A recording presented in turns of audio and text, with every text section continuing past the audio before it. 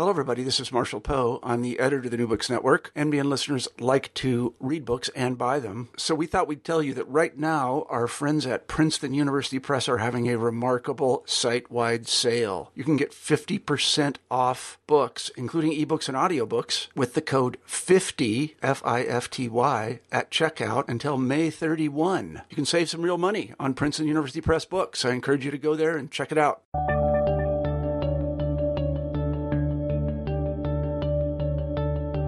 Hello, everybody, and welcome back to New Books in History. I'm Marshall Poe, your host. Each week we pick a new history book that we find particularly interesting, and we interview the author of that book. This week I'm very pleased to say we have Sandy Zipp on the show, and we'll be talking about his new book, Manhattan Projects, The Rise and Fall of Urban Renewal in Cold War New York. Anyone who has ever lived in New York City, and particularly on the island of Manhattan, knows what the expression pre-war building means. It means, first of all, a building that is more desirable than other buildings, namely post-war buildings. Pre-war buildings have a kind of cachet that post-war buildings do not. Pre-war buildings tend to be a bit less modernist, I guess I would say, than post-war buildings. Pre-war buildings tend to be a little bit more ornate, whereas post-war buildings are a little bit more blocky. Sandy Zipp's book, Manhattan Projects, does a lot to explain why this distinction is so important for people that live in Manhattan. And the reason is largely urban renewal, or a specific wave of urban renewal that started during World War II. Many of the projects that Sandy discusses will be known to you, three in particular. That is Stuyvesant Town, Lincoln Center, and then the various large housing complexes on the Upper East Side all the way into Harlem. You see these places when you wander around the East Village, or when you walk up Broadway in the case of Lincoln Center, or when you take the train down from New Haven on Metro North. They don't look like other places in Manhattan. They look like what Americans now call projects. Sandy tells the story of how they came to be, how the very well-intentioned people who built them put the deals together to clear the slums and to make life better for people in the areas. It's also part of the story about how New York went from an industrial city to an almost entirely, I guess I would call it, commercial or residential city, a place where things were built and made and killed, to a place where money changed hands and services were proffered. It's also a story of wealth and a story of poverty. It's a story of race, lots of different angles. It's about the remaking of Manhattan and the Manhattan that you see today. It's a terrific book. I hope that you get a chance to read it. I enjoyed talking to Sandy today, and without further delay, here's the interview. Hi, Sandy. Hi, how are you? I'm very well. I hope that you're well today. Today we have Sandy Zipp on the show, and we'll be talking about his terrific book, Manhattan Projects, The Rise and Fall of Urban Renewal in Cold War New York. I was telling Sandy in the pre-interview that one of the things that caught my attention when I first went to Manhattan many years ago, I was traveling from the north, from New Haven to Manhattan, and you pass through an area that looks for all the world like the Soviet Union, that there are large housing blocks like people in the Soviet Union live in, and I always wondered how exactly they got there. I was vaguely aware that it was related to urban renewal, but until I read Sandy's book, I just didn't really know anything about it. I just thought it was an architectural oddity.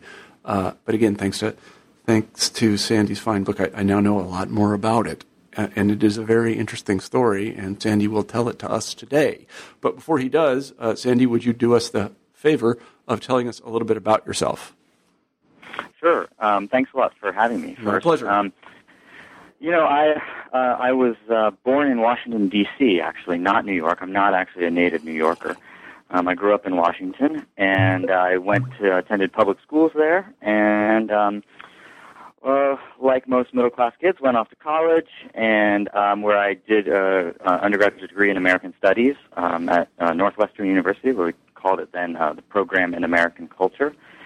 And I I was sort of kicking about for a couple of years, few years after college, working in and out of journalism, writing, things like that, and more or less involved in music scenes and things like that. I had always sort of wanted to be a writer, had always been interested in music. I published my own magazine, cool. So living in San Francisco for a number of years, working as bike messenger, doing a whole bunch of things that got me sort of interested in cities and trying to put together my interest in city life, my interest in music, culture, history.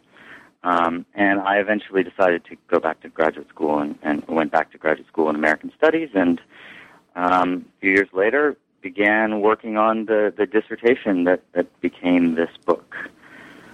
So I ended up at Yale University in American Studies, where I worked on this book. I started actually at George Washington University in American Studies back home in D.C., but moved on to Yale and began to... You probably took that train from New Haven... Many times. Many times, because I lived in New York for a great deal of the time that I was working on this book, doing the research. Yeah, I imagine you did, and I'm sure that many of our listeners have seen the same thing, that you go from New Haven to...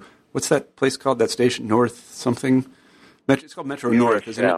Yeah, it's the Metro North line through, that comes down through the Bronx and across the river and into East Harlem, and there's a sort of pretty amazing vista that opens up as you cross the Bronx River there. And how. It really is amazing. So happily we'll get to understand how that vista came to be, which is really cool. So why don't you tell us why you wrote this book? How did you come to write this book? Well, it's a good question. I have often asked myself that same thing. I was casting about during graduate school for something to write on. I had become newly fascinated with New York.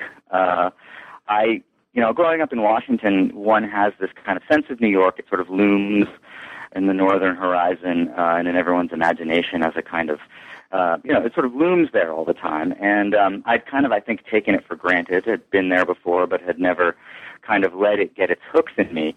And as I said, after college, I had moved the opposite direction when I sort of self-consciously chosen not to go to New York, despite my interest in writing and despite my interest in music and all those sorts of things that often brings one to New York, and had gone to San Francisco instead. But something about New York got into my mind. We would go there, friends of mine, to see bands and to do other things. In those years, during college and after, during various times. And I don't know, I just had gotten fascinated with New York. And here I was in New Haven and then living in New York after that, in Brooklyn. And I was trying to search around for something to write about. And I also wanted to write about something that allowed me to think about the relationships between ideas and culture and social life and politics, to try to forge some kind of constellation of meaning between these realms that historians, I think, often keep separate. In a way, having all my education in American Studies programs, I guess I have 3 degrees in American Studies now. I work in an American Studies program now. But I consider myself a historian. I have I've sort of been able to keep at arm's length some of the kind of turf battles that happen within amongst historians between, particularly as I see it. I'm sure there are many more of these, and many finer distinctions, but particularly between the social and political historians that have sort of dominated the proceedings in history for the last 10 or 15 years, and cultural and intellectual historians who perhaps had more cachet a few years before that. And the sort of debate over who makes history, right? And I remember many conversations with folks in graduate school, and particularly in history departments, who would say, it's ordinary people who make history. And then, you'd talk to somebody who's interested in diplomatic history or something like that, and they would say, well, no, of course, that's nice to think that, but it's the decision makers, it's the people with power who make history.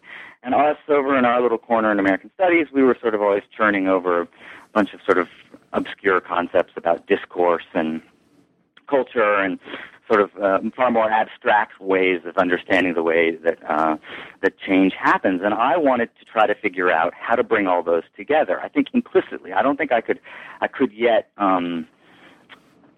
sort of say that explicitly. I was still trying to work it out, and it's only now later that I see that that's one of the things that was motivating me to try to create some kind of triangulation between these realms. Mm-hmm. And so I was casting about for some material with which to do that. I had always been fascinated with the sort of reach and power of modernist ideas, whether it was in various forms of the arts, or particularly when it was interested in city making or city remaking. And so, of course, the kind of the sort of moment for this, the kind of moment where these ambitions reach their height, is the moment of urban renewal, the moment at mid-century where it's often been said planners and architects were turned loose to remake cities, to uproot old urban forms with warehouses and apartment buildings and row houses and the old 19th century cityscape, and replace them with this newer sort of modern built environment of plazas and towers, and this was already something that was more or less understood. And so I approached it somewhat warily because I felt like this was a story that we sort of knew the outlines of. We had a kind of pat sort of takeaway that we could already apply to this history. It had been kind of written a generation before in some ways by social scientists. We had a sort of story, particularly for New York, where it was the kind of evil Robert Moses versus the sort of scruffy rebellion of someone like a Jane Jacobs and her Death and Life of Great American Cities. Mm-hmm. And these kind of oppositions were very much chiseled into stone, and they were very much and they were really chiseled into stone amongst New Yorkers, too. This is a sort of folklore, of a set of myths and a set of stories that New Yorkers carried with them, the sort of tower versus the streets, the neighborhood, the city of neighborhoods and stoops and blocks versus the towers and the plazas. Mm-hmm. And so I was wary of going this far into it. I wanted to try to write something that tried to get to that story, but to expand it in some new ways. And I began by trying to write I plan to write a more sort of metropolitan conception of this, to see this in relationship to suburbs, and to and the relationship that the city had to its expanding hinterlands, which was an important thing to understand and continues to be an important thing to understand for urban historians. But that soon proved to be far too unwieldy, and I ended up figuring that I needed to focus more concretely on particular places. Mm-hmm. So instead of making people the characters in my book, I decided to focus on some particular places and make places the characters in my book. And I saw a series of trade-offs. I knew that there would be sort of costs and benefits to having to focus in. So I ended up focusing in on Manhattan, which is one of the things that I regret, but which I think was necessary, in that it opened up. It actually ended up opening up a sort of broader scope for the book. So it actually ended up allowing me to make make some larger claims for the significance of what was going on in New York, because of these things being situated in Manhattan, where we have such a concentration of image making and news making and significance making already happening. Right? So thereby these things that were happening to transform Manhattan in these years, in the 20 years after World War II, become refracted and reflected and sort of, what's the word, echoed, or what's the word I'm looking for? They're made louder by the fact that there's lots of people there to think and talk and make images of them. Amplified, that's what we want, yeah. Amplify is the word. Sorry, I was blanking too. It was there somewhere. So anyway, I kind of circled in and around, and I basically just did, I remember saying this to someone as I was circling in around this topic. I said, I think what I'm trying to do in the end is I think I've figured out that what I'm doing is writing a cultural history of urban renewal. Mm-hmm.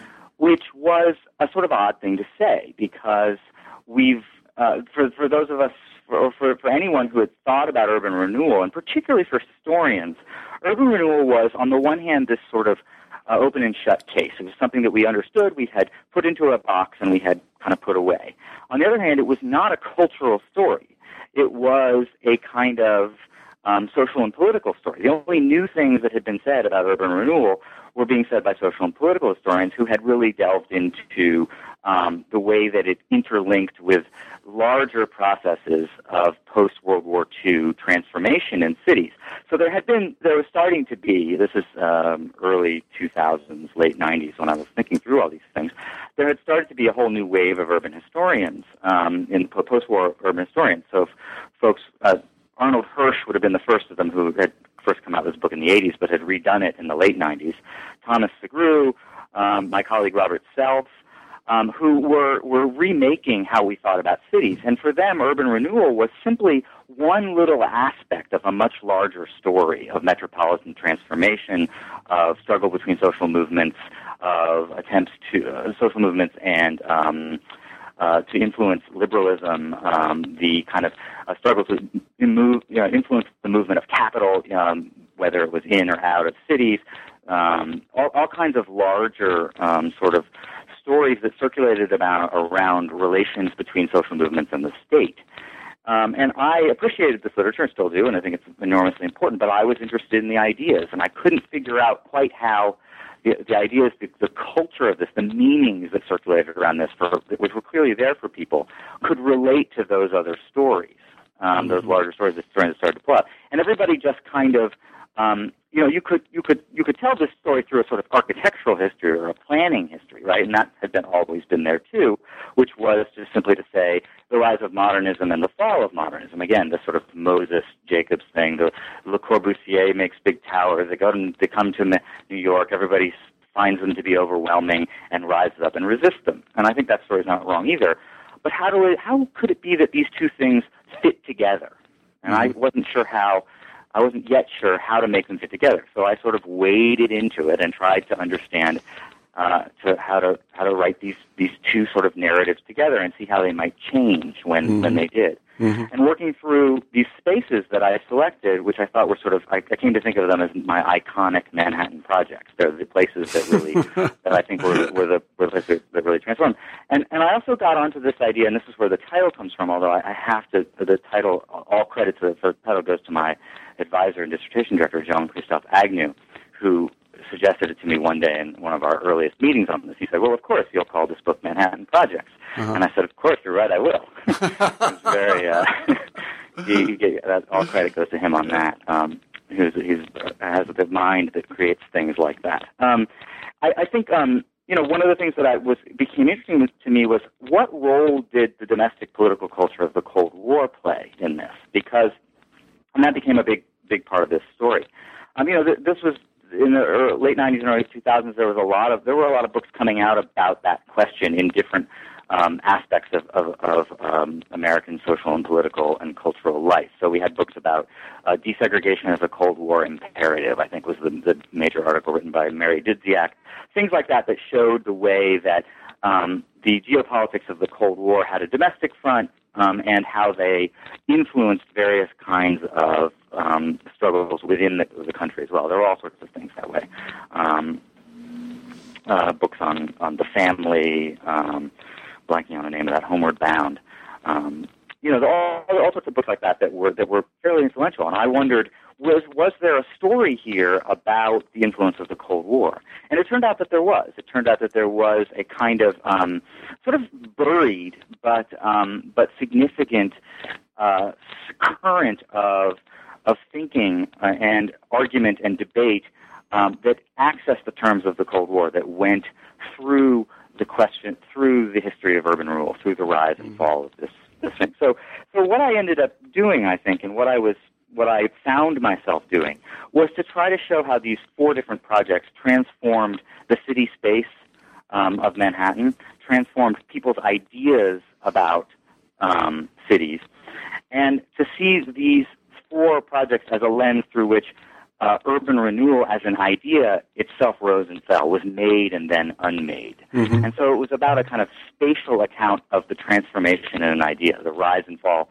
of this idea, and how people fought over making urban renewal the sort of conception of the sort of common sense conception of how to change cities for the better, and how that idea itself was undermined by the impact of urban renewal itself. So that was a sort of major way that I arrived. And I think in the end, I guess I think of there being sort of four basic sort of noteworthy intellectual contributions that the Manhattan Project makes. And I guess the first is what I talked about, is to try to view urban renewal explicitly from the perspective of cultural history, seeing it as not only sort of a part of social and political history, but as a sort of major symbolic element in our understandings of urban life in post-World War II. So as a kind of a disturbance in the realm of meaning as much as in the realm of sort of social and political life, and to insist that we be able to see those elements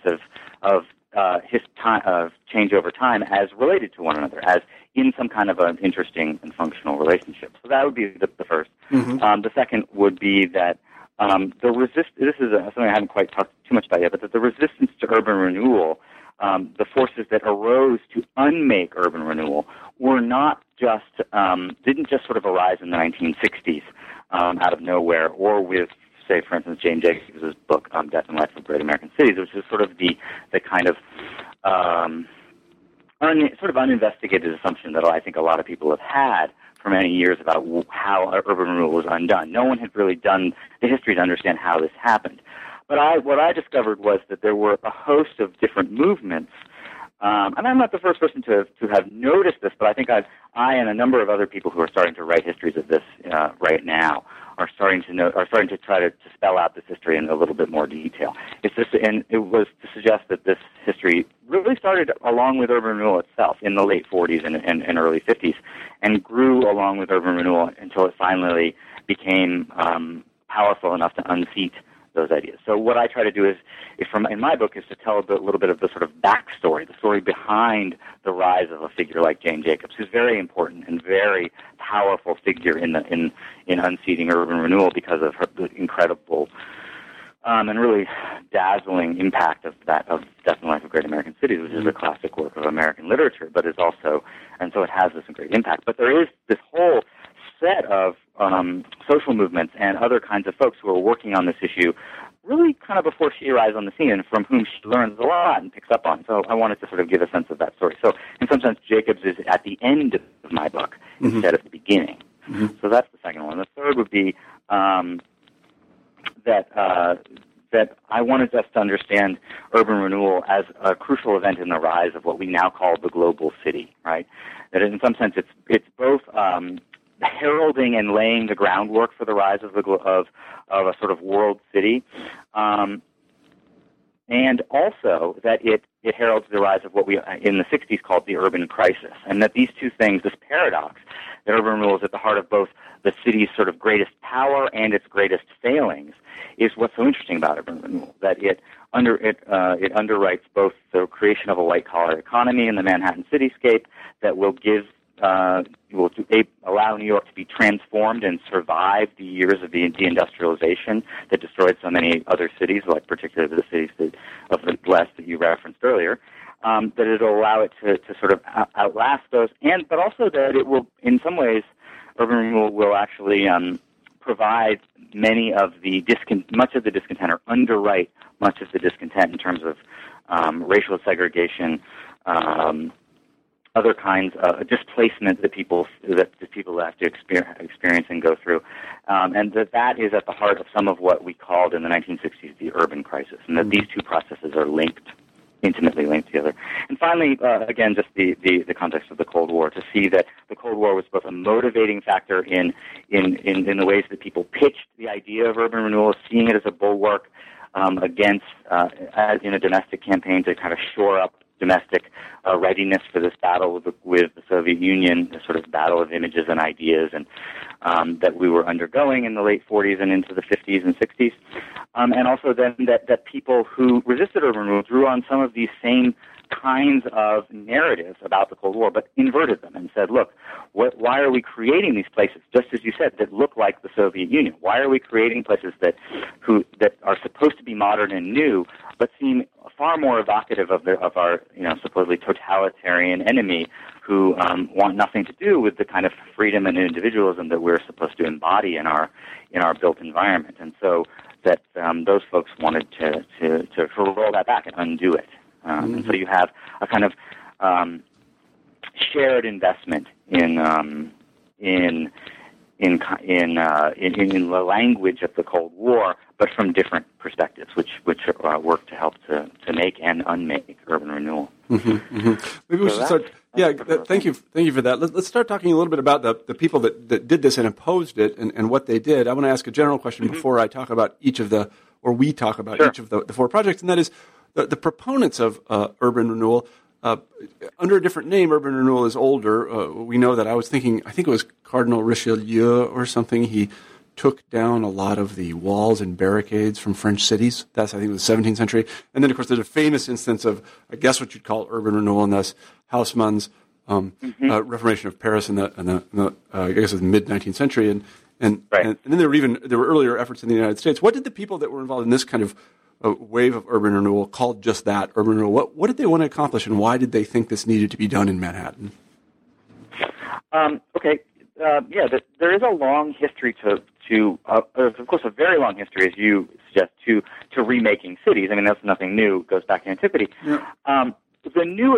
What we think of as urban renewal, and what I mean by it is very specifically the powers that were unleashed by the 1949 U.S. Housing Act and Title I, particularly, of that act. Now, this act has, as you suggest, also a much longer history. Right? It goes back into the campaigns for slum clearance and public housing and all these things that go back to the turn of the 20th century and pick up steam across the early 20th century. There's the 1937 U.S. Housing Act during the New Deal, which provides federal monies for the construction of public housing.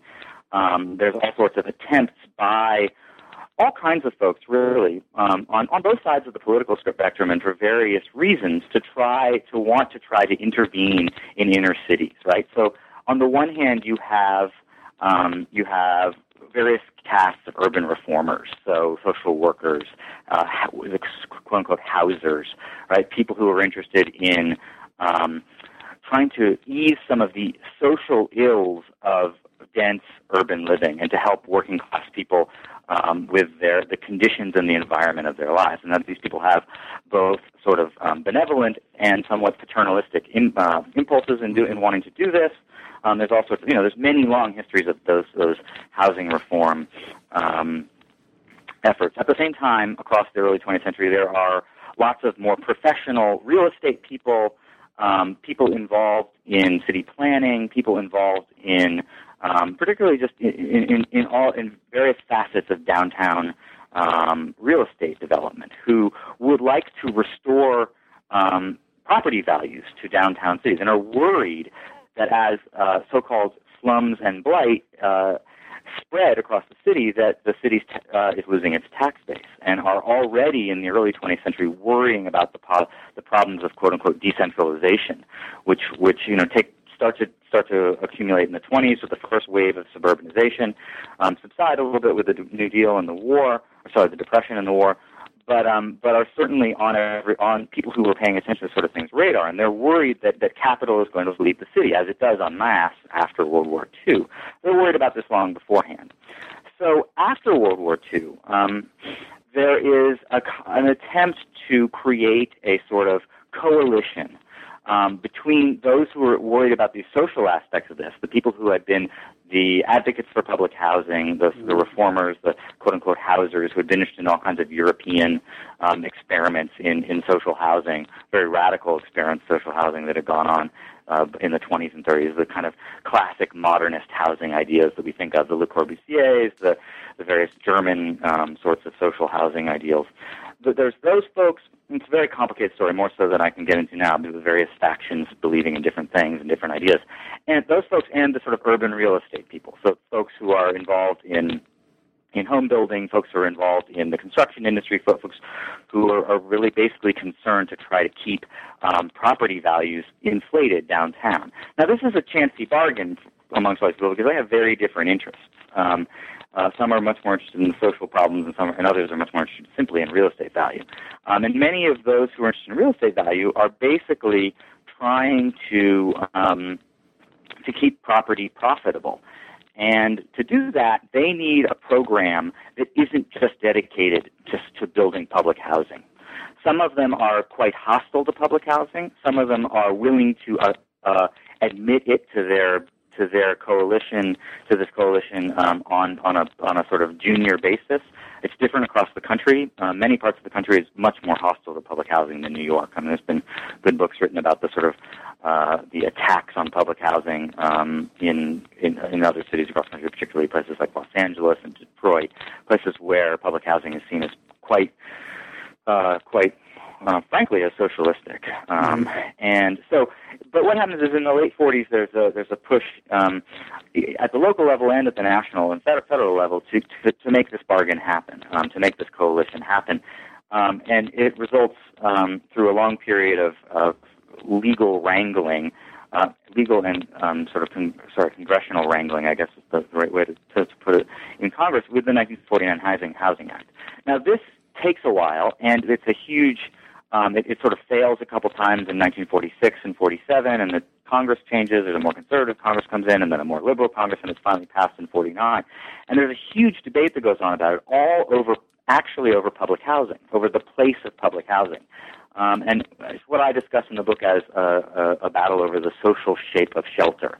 And it's about whether or not public housing should be a part of this, of the federal government's subsidy for trying to rejuvenate cities. And what happens is that public housing gets in, but in a kind of weakened position. And the coalition that supports the 1949 Housing Act supports most vigorously what is Title I, which is supplying federal money to private rebuilding of cities, to give local agencies at the city or state level subsidies of various sorts, tax subsidies, other kinds of ways of making it possible for them to go in and clear land in cities and then turn the land over to private redevelopment. So this law ends up being this kind of, has split into a couple different parts, a couple different titles, one of which underwrites private redevelopment, one of which gives money for local housing agencies to build public housing. And all of it is tied together under this model of slum clearance, of going in and knocking down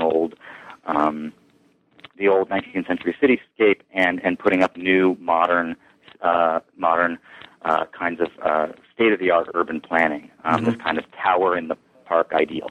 And what everybody shares in this coalition is the idea that vision of tower in the park, that tower in the park ideal, the open plazas, the taller and austere sort of modern buildings is the proper way to do all this. They've all inherited that kind of vision. An adapted version of it, it should be said. There's an American sort of adaptation of European ideals. It's sort of, a lot of people said it's very watered down in the process as it comes out. It's particularly politically watered down in the sense that it no longer necessarily carries with it many of these kinds of social visions that European, West German, German social idealism had. So anyway, there is this sort of the emergence of this coalition, of this group of people who want to, on the one hand, try to alleviate the ills of urban living for working and lower and poor, and then on the other hand, it's a group of people who really basically just want to restore property value to make property more profitable in the inner city. So it's a complicated and unstable coalition that arises out of Title I, and that is also replicated on the local level. So you have like a figure like Robert Moses, who comes out of a background in sort of progressive era reformism, but quickly sees that his bread would be better buttered by making deals with and working along with finance and industry, and he proceeds to do that. Although for many years, he also was not someone who was hostile to public housing. He knew there was a role for public housing to play. So he's one element of this, and a whole very varied group of backers and partners that he partnered with to do these kinds of projects, right? So he did projects with the Rockefellers on the one hand to create Lincoln Center and within Lincoln Square, and that also involved Fordham University and some other major players like that. He worked with hospitals, but he also worked with labor unions. So he worked with a whole host of people, sort of liberals, basically, writ large, sort of liberals on the labor side and liberals on the sort of more Manhattan elite side, to do these kind of projects, to save particular places where particular institutions had interest. So Columbia University did a ton of urban renewal on Morningside Heights. There are a host of hospitals on the east side. Mount Sinai and Rockefeller did their own. Lincoln Square was the biggest of them, where this coalition got together to do Lincoln Center, and Fordham was involved with a campus for the law school there. And then there's other places where labor unions would put together housing, nonprofit sort of housing cooperatives where they would build for their members. They would build huge housing projects. There's a huge one still in Chelsea and a number on the Lower East Side. So this is the sort of thing that, and the first one, the one that I talk about first, is Stuyvesant Town, which was built with the MetLife insurance company, which Metropolitan Life was interested in protecting its investment in downtown New York, and in the early 40s, before the 1949 Housing Act, it partnered with Moses to do this with city and state subsidies. It became a sort of blueprint for what would later become federal urban redevelopment. So it's those kind of institutions that are want to protect their investment in city life, and want to see urban land remain profitable, that get involved with this. And in the end, this dovetails well with what urban planners have been sort of advocating for many years, which is the kind of movement of factories and industry out of cities, and the retention within cities of white-collar uses. So this was planned for many urban planners had for Manhattan, and so they became an important part of this coalition as well. And so that's, in many ways, at the heart of urban renewal, is one part of a larger sort of transformation that sort of gone slowly, but with great power over the course of the 20th century to transform New York from an industrial city to a white-collar city. And urban renewal plays a pretty pivotal role in the middle of this process. Yeah, I mean, that's a good place to start actually talking about the instances. And I want to begin with the UN, because one of the fascinating things about your book is that you have some nice pictures, and the site of the current UN headquarters was a kind of a meatpacking district. It had an abattoir, right. and usually, I mean, we have I believe I don't know if this is true or not, but Iowa is certainly one of the centers of meatpacking in North America. I never thought of Manhattan as being. I knew it had a meatpacking district, but I thought it was gone in the 19th century. So these were major I mean, they're big. They're very big. Yeah. And they were all wiped out by the UN. Can you tell that story a little bit? Yeah, sure. A couple things to say about that. I mean, on a couple different levels here. It's important to remember that New York was a very powerful and very vibrant industrial city before the war, and into the years after the war for quite a while. It had a very complicated industrial past that was much different than what we think of, say, a Pittsburgh or a Detroit or a Youngstown, Ohio, or even Cleveland. A place where there wasn't one or two industries that dominated. There were multiple industries, and they were mostly more small-scale industries. So printing and the garment trade, and small parts industries, and all kinds of things that multiplied in the cityscape, particularly of Manhattan and close in Brooklyn along the water, where they could get their goods out to market. And one of the things that was on the East River at Turtle Bay was a small by the standards of Manhattan, but fairly significant collection of slaughterhouses where they would process meat for the local market. This was a really kind of interesting place because it had been it seemed like a place out of another time, I think, in the late 1940s. And this is one of the reasons why it didn't survive, why there wasn't much of a movement to try to save this area, particularly in the face of what was slated to replace it. And that was the United Nations headquarters. And I guess the other thing to say about this is I begin my book with the United Nations headquarters for what may seem like a somewhat odd reason. The United Nations headquarters is not actually an urban renewal project, right? This land is given to this slaughterhouse land is bought by a real estate developer in the early 1940s, I think it is, William Zeckendorf, who would actually end up being a developer who did tons of urban renewal projects. He did the housing that accompanied the Lincoln Center site. And Zeckendorf owned this land, and he was going to do a big futuristic development there after he wiped out all the slaughterhouses, because he assumed, like everyone else, that nobody cared about these slaughterhouses, and why would they shouldn't be in Manhattan anyway. According to conventional and contemporary planning opinion, like I was suggesting before, this is the kind of use that was outmoded and was considered a bad use of the land. It wasn't returning the kind of profits it should, and it was smelly and noisome, and nobody wanted it there, it was thought. So he had bought this land, and then he, when it turned out the United Nations was looking for a place to site its headquarters after the war, he gave the land. He sold it for a very sort of fair price to the Rockefellers, who then gifted it to the city and the United Nations to create there for the headquarters.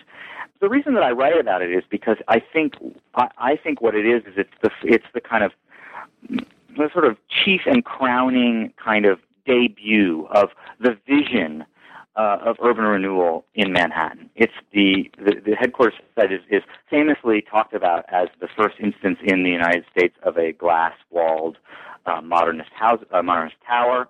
But what I think is interesting about it is not only that, but that it is also an emblem, and it was talked about at that time, of a new vision for city planning, not just architecture.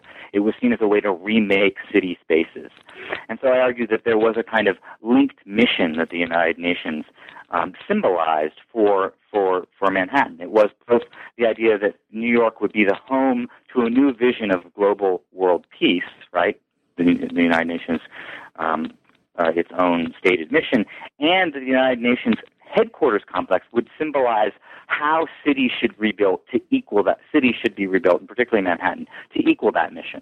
This vision on order and this sort of built environment of the United Nations itself would somehow be the model for how to rebuild the city around it, right? So it's not the first urban renewal project, it's not the first modernist project. Stuyvesant Town is actually underway as it's going on, but it gives a kind of charge. It kind of gives a symbolic, it's a very symbolic debut in the early post-war years for what it was imagined urban renewal could do, both domestically and globally. It was a kind of showed how urban renewal and these modernist planning visions could transform both the world and cities. And so it was very symbolic in that way. And it had to wipe out this particular small district of slaughterhouses and abattoirs and other. There was some other industry there too. It was an interesting place. I mean, there was all kinds of sort of folklore about that place, including the idea, including the fact that these slaughterhouses were in city blocks, right? They used to use the streets around them as places as herding pens, basically for the sheep. They would be sending. It was mostly sheep they slaughtered there. It wasn't cows. And they had a goat that was used as a kind of herder. He would herd the sheep, and he had his name was Judas because he was betraying them all. Right, he would herd them to the slaughterhouse, and people would talk about this. Yeah, so there's some great stories from that, and great ways that it was sort of the ways that the loss of this slaughterhouse district was seen, and this was something that was continually rehearsed again and again over the years in different urban renewal sites. This was the way that the slaughterhouse could be seen as a kind of part of the past that would be necessarily sacrificed, and its sacrifice would ennoble it because it would be giving way for something that would be greater than it, right? So it was depicted in various media from that period as something that was obviously outmoded, and its significance now was in the fact that it would give way for a better use and a higher use. And this would be repeated many times, and that only became a problem when you asked people themselves to feel that way about themselves, to suggest that people themselves should feel good because they were part of the wreckage of their lives was part of something greater. Not that they were not really going to. The only way they would partake in it was to make way for it, and that came to be the way that people began to feel about this later on, say at Lincoln Center or at some of the other clearance sites. There weren't very many people who lost their livelihood at the UN site. And it was only later. But there were a lot of sheep that did. A lot of sheep, yeah. They were used to that. They were doing that all the time. Yeah, they were doing that all the time. It's true.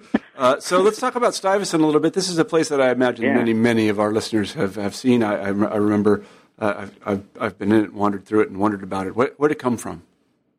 Well, Stuyvesant Town is interesting. I mean, I bet many of your listeners grew up there. I run into people who grew up in Stuyvesant Town all the time. It happens like constantly. There were thousands and thousands of people living there, and they've gone on to do lots of interesting things and become part of the world. It's a fascinating place that continues to be this kind of imaginative, really imaginatively grand part of New York life, even though it occupies a relatively small part of the acreage of the island. It, and today it's of course this great symbol for the real estate and the financial crisis, because it was the biggest real estate bust in the history of mankind. I guess when it was bought by a massive real estate company from MetLife, and then who has recently defaulted on it, and its fate is in jeopardy. And it's controversial because it was, of course, seen as this kind of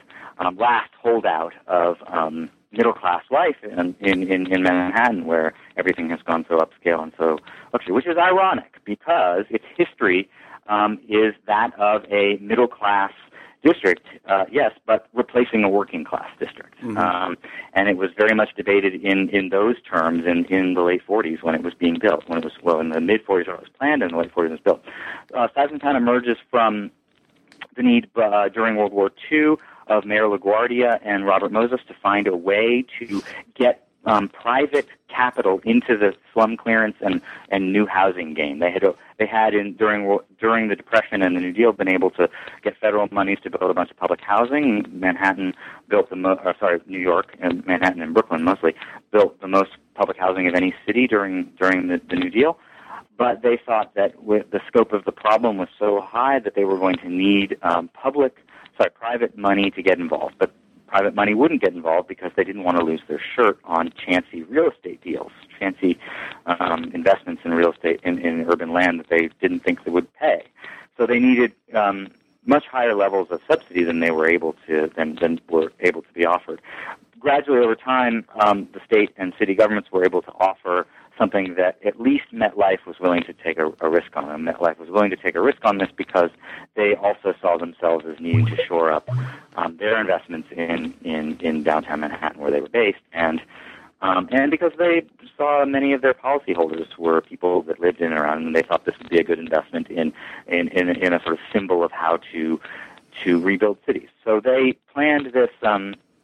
They had built in the late 30s and early 40s a big housing development in the Bronx called Parkchester, which is another kind of place just like Stuyvesant Town, lower middle class kind of place that wasn't built out of an old neighborhood. That was on open land.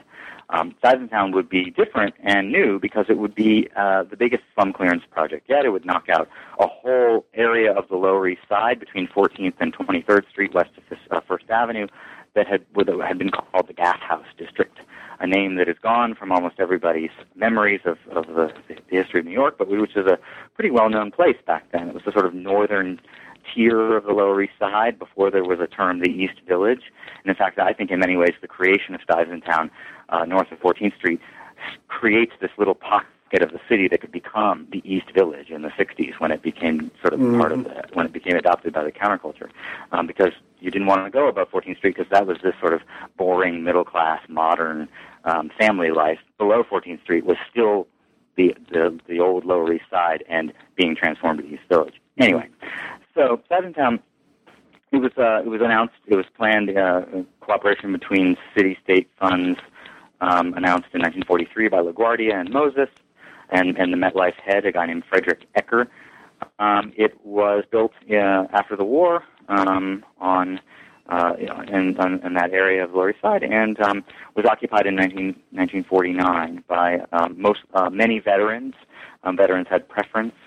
There was a huge housing shortage in Manhattan in these years, and so it was seen as this kind of great sort of a gift, this great symbol of the hope and possibility of the post-war era when it sort of seemed to descend into this old neighborhood. But it was controversial for the people who had lived in this neighborhood, people who lost their homes to the wrecking ball, but not controversial enough that anyone could stop it or anyone could turn it back. It was seen as too much a part of a post-war plan for hope. It was that coalition between business and real estate and sort of social reformers was still in place. They all more or less supported Stuyvesant Town, and so it went forward.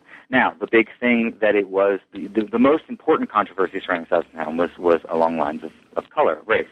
The Stuyvesant Town was segregated, and it's like any private landlord, MetLife believed that they had the right to choose who could live in their house, and they didn't want to admit African Americans because they thought it would destroy their property values, and so they didn't. And so that kicked off a huge battle, one of the first battles of the Northern Civil Rights Movement, the sort of lost civil rights history that is only recently being sort of retold by historians. Tom Stigru's big book, Sweet Land of Liberty, and a number of other books about the Northern Civil Rights Movement. Stuyvesant Town is a huge part of this attempt to desegregate the housing complex. It was led by African Americans and leftists within the complex, and it was eventually successful. And MetLife backed down and allowed African Americans in, although never in any great numbers, and it wasn't until the 60s and 70s really, until Stuyvesant Town was at all in any way really integrated. Mm-hmm.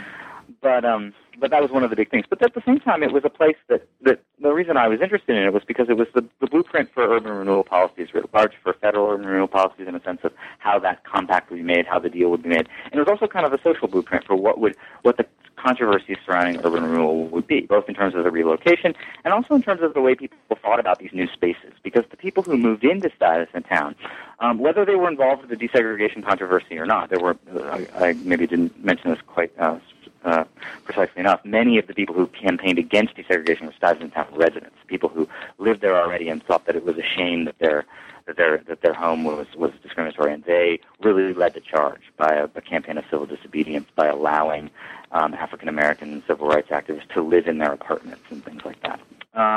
So many of those people, whether they were involved in that or not, really took to heart the idea that what they were doing was trying to make a new kind of space in the city, a kind of new middle-class landscape. And it was the problem for them was that this was a mass landscape. It was a landscape of mass homes that were identically produced, and that was troubling to many people. They worried about the impact and what it meant that they were living in a house in an apartment building that was sort of constructed in this kind of factory-like style that seemed to be one sort of set of boxes after another. Now, this wasn't too terrible for many New Yorkers because they were used to living in apartment buildings. They were used to living in high-rises. But these, again, as you suggested, these high-rises looked like the public housing that was going up, right? They looked like something that might be lived in a far more regimented political culture. People said they looked like barracks. They said, how can you stand to live there? People were very, there was a lot of controversy going on. And many Stuyvesant Towners defended their own living there. They said, look, it gives us access to open space, that there's a lot of light and air. Many of them loved it, but they had to fight. They had to fight both amongst themselves and against sort of public perceptions of the project. This sort of battle, this sort of kind of struggle within the realm of meaning over what it meant to live in this kind of what I call a mass cityscape for middle class living. And that was very interesting to see that emerge from the sources that I found in the MetLife archives. All these debates over what authority the MetLife itself had over their lives, debates over how what parts of the emerging consumer economy they could participate in, and how MetLife and other parts of the consumer economy, department stores in particular, sold Stuyvesant Town as part of this new post-war consumer economy. So on the one hand, as part of the sort of boom, as almost like an in-town Levittown, a kind of suburban boom, although people, of course, there didn't own these were all rentals. They weren't owning, so ownership, so it was a little bit different there. But it was sort of part of this sort of vision of the good life. on the one hand, and on the other hand, it was this place that was this kind of mass space that everyone had to sort of negotiate and figure out how to live in. And so that kind of tension between freedom and authority is one of those things that was kind of established in this, in the way that people received the world of Stuyvesant Town would echo down the years through various other, in various other places that urban renewal reconstructed in various different kinds of ways. Mm-hmm. So that's the Stuyvesant Town. Yeah, let's move on to Lincoln Center then, because I think many people have seen it as well, and maybe been to a concert or something there. I know I have, and I've always wondered how it got there. Now, I mean, I know, but maybe you could tell us. Yeah, Lincoln Center was the sort of centerpiece of a larger urban renewal project called the Lincoln Square Urban Renewal Project. I think Lincoln Square is again one of these words that has, or terms for an area that has a bit faded. Lincoln Square is the area around where Lincoln Center is, 60th Street and north on the Upper West Side along Columbus and Amsterdam Avenues, Broadway, and that sort of triangle area in there. It was an area that was quite kind of run down by the 1940s and 50s. It was an area that had seen a lot of transition and change, a lot of decline in its housing stock, a lot of combinations of old row houses and middle-class sort of row houses into rooming houses and apartment houses. It had been seen a whole population of African Americans move in the early part of the 20th century and then move out to Harlem in the 20s, and had recently started to see in the post-war era a huge influx of Puerto Ricans. So it was a neighborhood that was really undergone a lot of change, was in a lot of flux, and it through a various different means became a place that Robert Moses targeted as a new home for the Metropolitan Opera, which needed to move from its home at Carnegie Hall and was looking for a new place to locate. And so by various different means, by which I won't go into too much detail, a number of different arts organizations decided to band together and be a part of this move and take Moses up on his offer to relocate. And they wanted to create this great arts center. And so they created Lincoln Center for the Performing Arts, which was headed by John D. Rockefeller III, who wanted to try to expand his family's interest in philanthropy to urban redevelopment, and saw he was the sort of visionary behind this idea that the arts would play a new role in city rebuilding, which has of course become a massive theme in city rethinking. But Lincoln Center was one of the major places to start this. And they attracted, and Moses helped them put them together with Fordham University and a couple other institutional anchors, and they created the Lincoln Square Urban Renewal Project, which was very consciously seen as the kind of crowning jewel of urban renewal in New York, the most high-minded of all urban renewal undertakings, the most sort of exalted of them, and also the biggest. It was, in terms of space, square footage up to that point, the biggest. It was seen as being led by very responsible project sponsors, mm-hmm. unlike some other urban renewal projects, which had been mired in all sorts of really kind of tawdry corruption scandals in terms of sort of real estate corruption scandals. And it was fairly well run. It targeted this area where Lincoln Center is now, plus a sort of cluster of blocks that to the northwest of where Lincoln Center is today, running from 60th Street, where Fordham would be, up through the Lincoln Center site, and then across 65th, where Juilliard is now, and then running west almost to the river, where there was a host of big housing, actually more like a luxury housing development put in there called Lincoln Towers, which was planned, right, as I mentioned, by William Zeckendorf. So it was planned in the early 1950s, and went through a huge amount of delays because of the resistance, which I'll talk about in a second, and then was finally built over the course of sort of 1959 to the late 60s in stages. And it remade that part of the Upper West Side and really, I think, in many ways, jump-started the boom in the Upper West Side. It was the sort of energies that Lincoln Center let off, helped to fuel the gentrification of the Upper West Side that would proceed over the next 20 to 30 years. I think it's hard to remember, but in the many people don't know, but in the 50s and 60s, The Upper West Side was not a place that people would have just thought of as fashionable or as the kind of place where anyone wanted to go. In fact, there's great stories about the people in Stuyvesant Town over on the east side when they were being relocated, asked where they might want to relocate. Well, they all said they wanted to relocate right nearby because that was where they were familiar with. But they said as long as it's not on the west side, because the west side was, of course, seen as that was actually seen as a step down from parts of the east side, the Lower East Side. So places like Hell's Kitchen and even north of that, all of the west side was seen as quite a problem. But the Lincoln Center was the sort of bid to reclaim that and helped to lay the groundwork for that gentrification. So, and it was also, the thing that was really interesting about it to me was the way that Lincoln Center in particular was sold as a kind of part of this, was sort of the highest moment where the sort of Cold War logic of urban renewal came to fruition. It came to be really publicly, not just debated, but publicly really pitched. It was pitched as a kind of part of showing America's cultural maturity to the world. This is the way the sponsors of Lincoln Center pitched it and the way people discussed it. It was seen as a way to show that the United States was ready to meet the challenges of the post-war world, of global dominance, of its role in leading the free world. And that people talk quite explicitly about this, from Rockefeller to other people who were involved in the organization that created Lincoln Square. People like C.D. Jackson, who was the publisher at the time of Fortune. This great big sort of conglomeration of elites across some divisions in New York society. There were Jewish and Catholic and Anglo or sort of WASP folks who worked together on this to really create this kind of bastion of high-minded liberal city rejuvenation was the idea.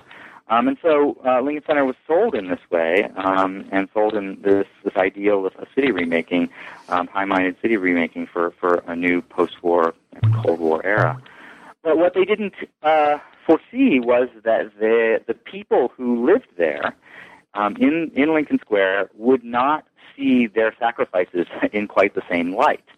And what's interesting about what happened at Lincoln Square is that Lincoln Square is the place where resistance to urban renewal first made a kind of noisy debut on the public stage. It wasn't the first place where urban renewal had met resistance, but it was the first place where that resistance began to gain some kind of a public hearing and some kind of a public, got really into the public eye, I guess you might say.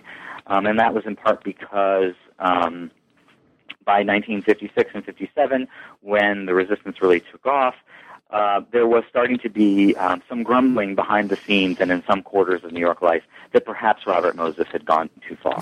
There had been corruption at a number of his sites. There had been a lot of controversy over relocation because meaning relocation from these highway building sites and urban renewal sites and all the different places where there was construction and clearance going on. Because what it seemed to be happening, and nobody could really prove this, but it seemed to be more and more the case that Moses would constantly tell everyone, and the New York City Housing Authority would agree because he basically controlled the housing authority, that there was plenty of housing to go around and plenty of units for everybody who's being displaced. But it turned out that he was probably just recycling the same numbers to use at every individual site. And then the individual clearances far surpassed, or dislocatees, far surpassed the number of available units in public housing and in what could be estimated by the real estate industry existed in private housing. And so this had started to build. And the Lincoln Center resistance, which was led by a group of, there was two groups there. There was one that represented the homeowners, or the renters, the tenants, basically. There were some homeowners, but it was mostly tenants. And then people who represented the businesses there, small businesses there, who grouped together under one umbrella organization, and they really capitalized on this. And they hired a guy who is also a somewhat unjustly forgotten figure, still alive today, a man named Harris Present, who was a lawyer who's now in his mid-90s, and he campaigned. He helped them to sort of get their message out there. He had been involved with a number of different social reform agencies over the years as a lawyer, as a pro bono lawyer, and he had actually been involved with a body seeking to reform relocation policies for urban renewal and public housing. And he became very disillusioned with that process and wanted to move to a far more aggressive stance in trying to press the Mayor Wagner, and Moses to do something about these problems. And so he saw as an opportunity linking up with the Lincoln Square folks, because this would be a high-profile battle if they could tap into the fact that here was this great big institution of culture planned for a place that was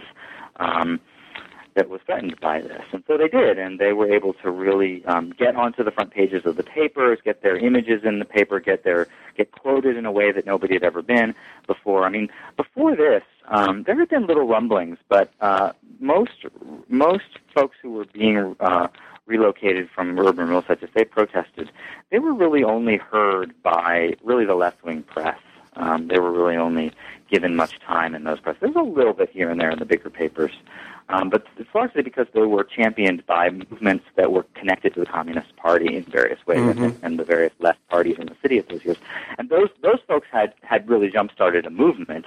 It was the folks at Lincoln Square who came along from a bit more of a centrist position, but which moved left as things went along, so to speak, moved and got more radical as things went along, who were able to bring it to a larger citywide audience. And it really started getting attention in the Times and in the Herald Tribune and the other major papers. There have been a couple papers, like the New York Post, which was a liberal paper then, which before it was owned by a very crusading liberal family before what's his name had descended from England. Anyway, so they were able to get this out to many people. Now they failed, of course, but they were able to make an argument, which I was was very interested in, was that their world, the social world that they inhabited in this streetscape of Lincoln Center, in this neighborhood of Lincoln Square, was the equal in cultural terms to that on offer at Lincoln Center. It was a bottom-up model of culture, but it was as equal and as valuable as the top-down version of high culture that would be represented at Lincoln Center. And they really made an interesting argument about this by showing how there was this whole cultural world that was a sort of a world that was yoked together, public and private, right? Their homes, their businesses, this all worked together in this kind of urban network, right? And they were in many ways rehearsing the ideas that would later come to become so influential and so inspiring when they were articulated in a far more dramatic and literary fashion, and convincing fashion by Jane Jacobs. They were sort of rehearsing some of these ideas, trying to figure out what it was about their world that could equal the vision on hand and on offer from Lincoln Center. Now, they weren't able to turn back that project, and they weren't able to undo it, but they were able to show that there was a real world there. There wasn't just this sort of benighted slum world that was just a series of statistics that needed rectifying. They said this is a world that consists of real people in their lives. There are businesses here. There's a whole social dense ecology of life. They wouldn't have used those terms, but those would be terms that would be used by Jacobs later. So that was what was really interesting about Lincoln Square to me. This is the place where resistance to urban renewal first rears its head in a significant way, not only in terms of its social impact, but in terms of its cultural impact, in terms of the meanings that would later come to really unseat urban renewal, to replace urban renewal as a vision of urbanism, right? An entirely different understanding of what it means to live urban life and how one might nurture urban life that Jacobs was so powerful in describing, and that were rehearsed at Lincoln Square. Well, let's talk about the last case very briefly, if we can, because we're about out of time. And that would be, again, this cityscape that you see when you're coming down from New Haven on Metro North. Yeah. Well, that's East Harlem, and East Harlem was, I included in the book because it's the most densely redeveloped neighborhood by way of public housing. It's where some people argue that maybe we should be looking, if you say that, you should be looking at the Lower East Side or at Brownsville, Brooklyn, or other places. But East Harlem was one of the places where people most took notice of the fact that what happens to a neighborhood when it's transformed almost solely by public housing, by the New York City Housing Authority. It was I think I described earlier the way that public housing was a kind of junior partner to urban renewal in these campaigns to remake cities. And so public housing was damaged by the fact of its being a junior partner. But in New York, there had always been an active public housing lobby and an active public housing movement. And so they had quite a bit more power than many other cities to build. And they did actively build, and they actively saw what they were doing as trying to build for people. But what happened was that the density of this rebuilding got to be so much that many people on the ground in East Harlem started to look around and say, look, is this really what we wanted? I mean, almost everybody supported it in the late 40s and early 50s. By the mid-50s, there was started to be a lot of questioning, and not the least by a group of characters that I became really interested in, who were a group of social workers who had been involved with many of the neighborhood settlement houses there, who had called in the 30s, 40s, and early 50s for more public housing. And they continued to think that public housing was a good idea, but they weren't so sure that just these sort of monolithic culture of all public housing was such a good idea. So what they did is they began to advance new ideas about redesigning public housing and introducing more mixed income and maybe even some mixed income or more like middle income projects into the middle of it, sometimes urban renewal projects that were more based for middle income folks, so that they could restore some of the diversity to the neighborhood that they had seen there before, where you had a much more mixed cityscape of proprietors of stores living next to working families and poor families, and whereas in public housing you just simply had these kind of monocultures of families with children who were lower income. Not quite poor, because really poor people couldn't afford public housing, right. But also not too wealthy, because if you got too wealthy, then you had to move out of public housing. So anyway, they introduced a whole set of reforms that tried to rethink public housing from the perspective of the city street rather than the tower and the plaza, and they tried to introduce some redesigns that knitted the landscape of public housing and new public housing designs back into the city streets in various ways. They were aided in this by Jane Jacobs, who was on the board of the Union Settlement House and became part of the efforts of the East Harlem Project, an early community organizing effort there, to try to do some of this work. And so she got some of her early inspiration from working with the social workers of East Harlem and a planner by the name of Albert Meyer, who was really influential in this. So there were a number of folks in East Harlem who helped Jacobs. A woman by the name of Ellen Lurie was particularly influential there. Mildred Zucker was another, and they all tried to rethink urban renewal as it's on its physical impact. And this had various interesting implications for East Harlem. The social workers themselves actually never really wanted to give up public housing. They thought it was a good idea. They just didn't want so much of it, and they wanted to rethink how it impacted the city. But what it ended up doing in the long run was introduce and give impetus to this rethinking of urban renewal and urban and modern planning that would drive Jacobs' efforts. And so then I end the book by suggesting that all this turmoil at these different places sort of combines in the moment in the early 1960s when Jacobs both leads resistance to urban renewal in Greenwich Village and releases her book, which galvanizes all these disparate movements into a larger movement that ends up unseating urban renewal as sort of state-of-the-art, de rigueur, common-sense form of city remaking, and replaces it with a different set of ideas. Yeah, I was going to ask about that very briefly. Can you tell us what different set of ideas that was? Is the era of these large housing blocks of I always think of them as the Soviet style. Is it over? Right. The modernist